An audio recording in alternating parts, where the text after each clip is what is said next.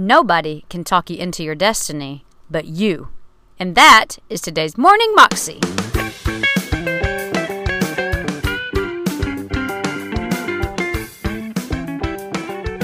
Welcome to the Morning Moxie Show. I am your host, Alicia Sharp, and today on the show we have Pastor Stephen Furtick, and this is part one of a two-part message, and he's talking to us today about don't talk yourself out of it, but talk yourself into it. I know for me, I have to be one of the biggest people who talk myself out of things because honestly, I just get afraid, or I look at the circumstances, or I look at the waves around us. You know, it's like you start walking on the water, you start trusting Jesus, you're going for it, and then you start worrying. And people start, saying, hey, what about that, or what about that? And we take our eyes off of Jesus, and we start focusing on all of the details, and all the worries, and all the concerns, and not that they're not valid concerns and things that people bring up. But we start focusing on and doubting what God has called us to do. And that's to walk on water, to do great things with Him. So don't talk yourself out of it, but talk yourself into it. Here's Pastor Stephen. Let me ask you a question. What have you talked yourself out of that God is trying to bring you into?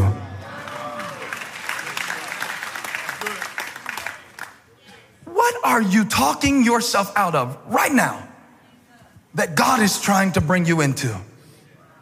In your relationships, what are you talking yourself out of that God is trying to bring you into? In your personal life, and I don't care what category you use, we've all got something that we're talking ourselves out of. The message God gave me today is that you can talk yourself into it, just like you've been talking yourself out of it.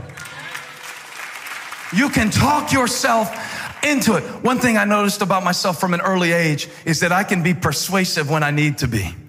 And so sometimes in school, when I would need an extension on a paper, I knew I could usually get one because I have this way of talking myself out of things. Do you understand? It comes in handy as a preacher to be persuasive because you have to get people to do things that they need to do that they don't want to do.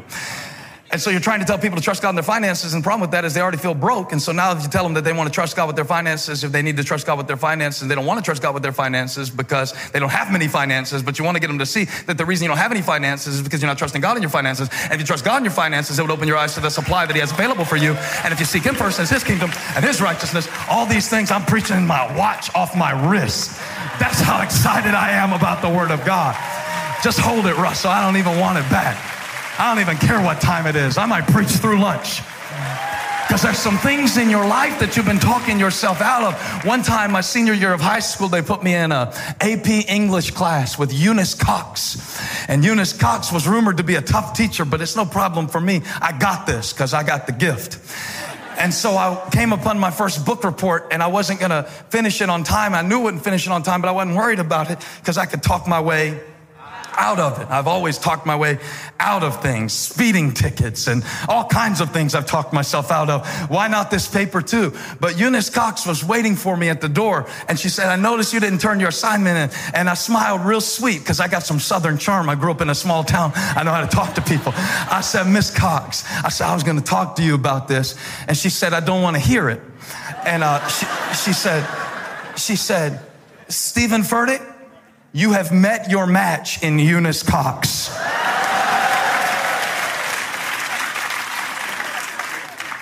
I said, but Miss Cox, she said, no. I said, but I was going to, no. And I said, well, what can I do? She said, well, if I were you, I'd try to get a good grade on all the other ones because you get a 0 on this one. And you might want to bring up your average.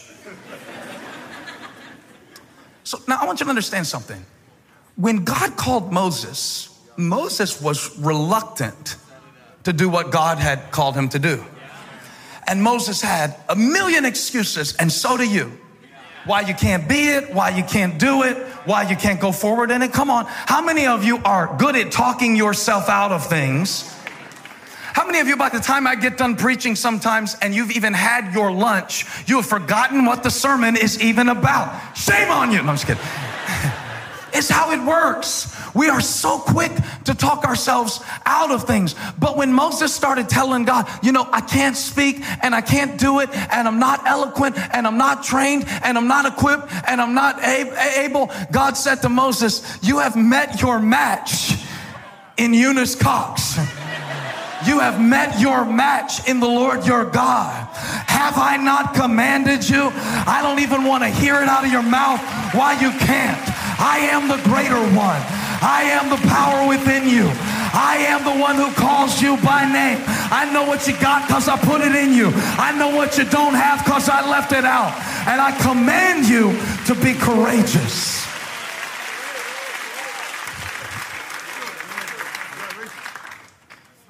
So it occurs to me that maybe the reason that God is speaking to Joshua on this level is because Joshua has seen firsthand the devastation that it causes when God's people talk themselves out of what God is trying to bring them into.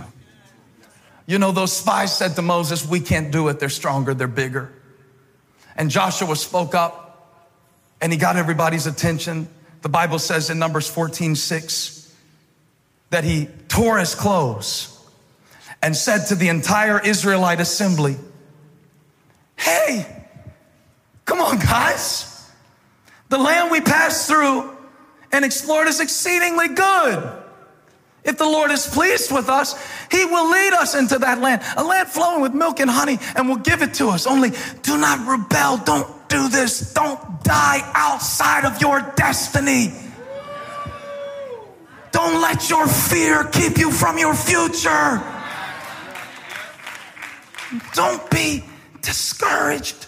Don't rebel. If the Lord is pleased, he'll lead us in the land of flowing milk and honey. He'll give it to us. Only do not rebel against the Lord, and do not be afraid of the people of the land, and stop forfeiting your future for your fear of people. Stop forfeiting your future for your fear of failure. You hear me? Stop forfeiting your future because of what they might think about you. Their protection is gone, but the Lord is with us. You got to believe down deep in your soul that God is with me in this moment. He's with me when I feel him. He's with me when I don't. He's with me when I'm faithful. He's with me when I'm faithless. He's with me when I'm right. He's with me when I'm wrong. He's with me when I'm whole. He's with me when I'm broken. Somebody shout, God is with me. Touch your neighbor, say he's with you too. He's with you too. But no matter how hard Joshua tried, he couldn't talk Moses into it. You know why? Because nobody can talk you into your destiny but you.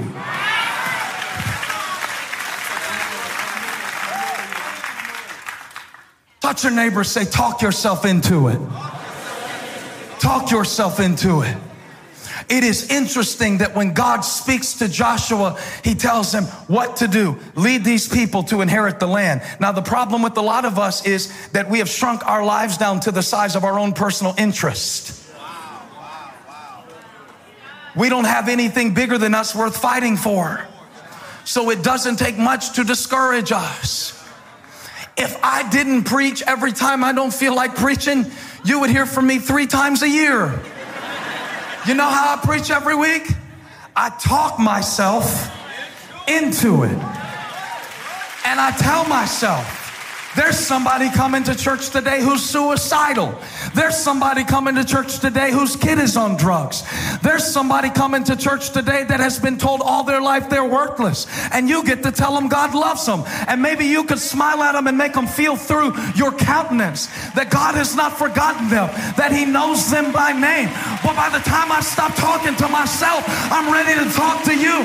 Now we can preach. Now we can do it. Now we can go. But see, you've got to talk yourself into your purpose.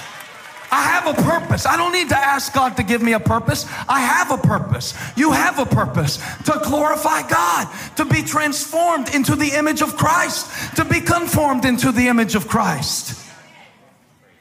It's not that you don't have a purpose. It's that every time God tries to bring you into it, you talk yourself out of it. And so he says, this is not just about you, Joshua. There are people depending on you. Your destiny is connected to something much bigger than you. So go do it and be strong and courageous. But God is a good coach, and a good coach doesn't just motivate you, he instructs you. That was Pastor Steven Furtick, again, and that was part one of a two-part message entitled Don't Miss Your Purpose by Steven Furtick. And you can type that in on YouTube, and it'll come right up. And you can also find out more information about Steven at his website, stevenfurtick.com. That is all I have for you today. I hope you have an amazing day, and I'll see you again tomorrow. God bless.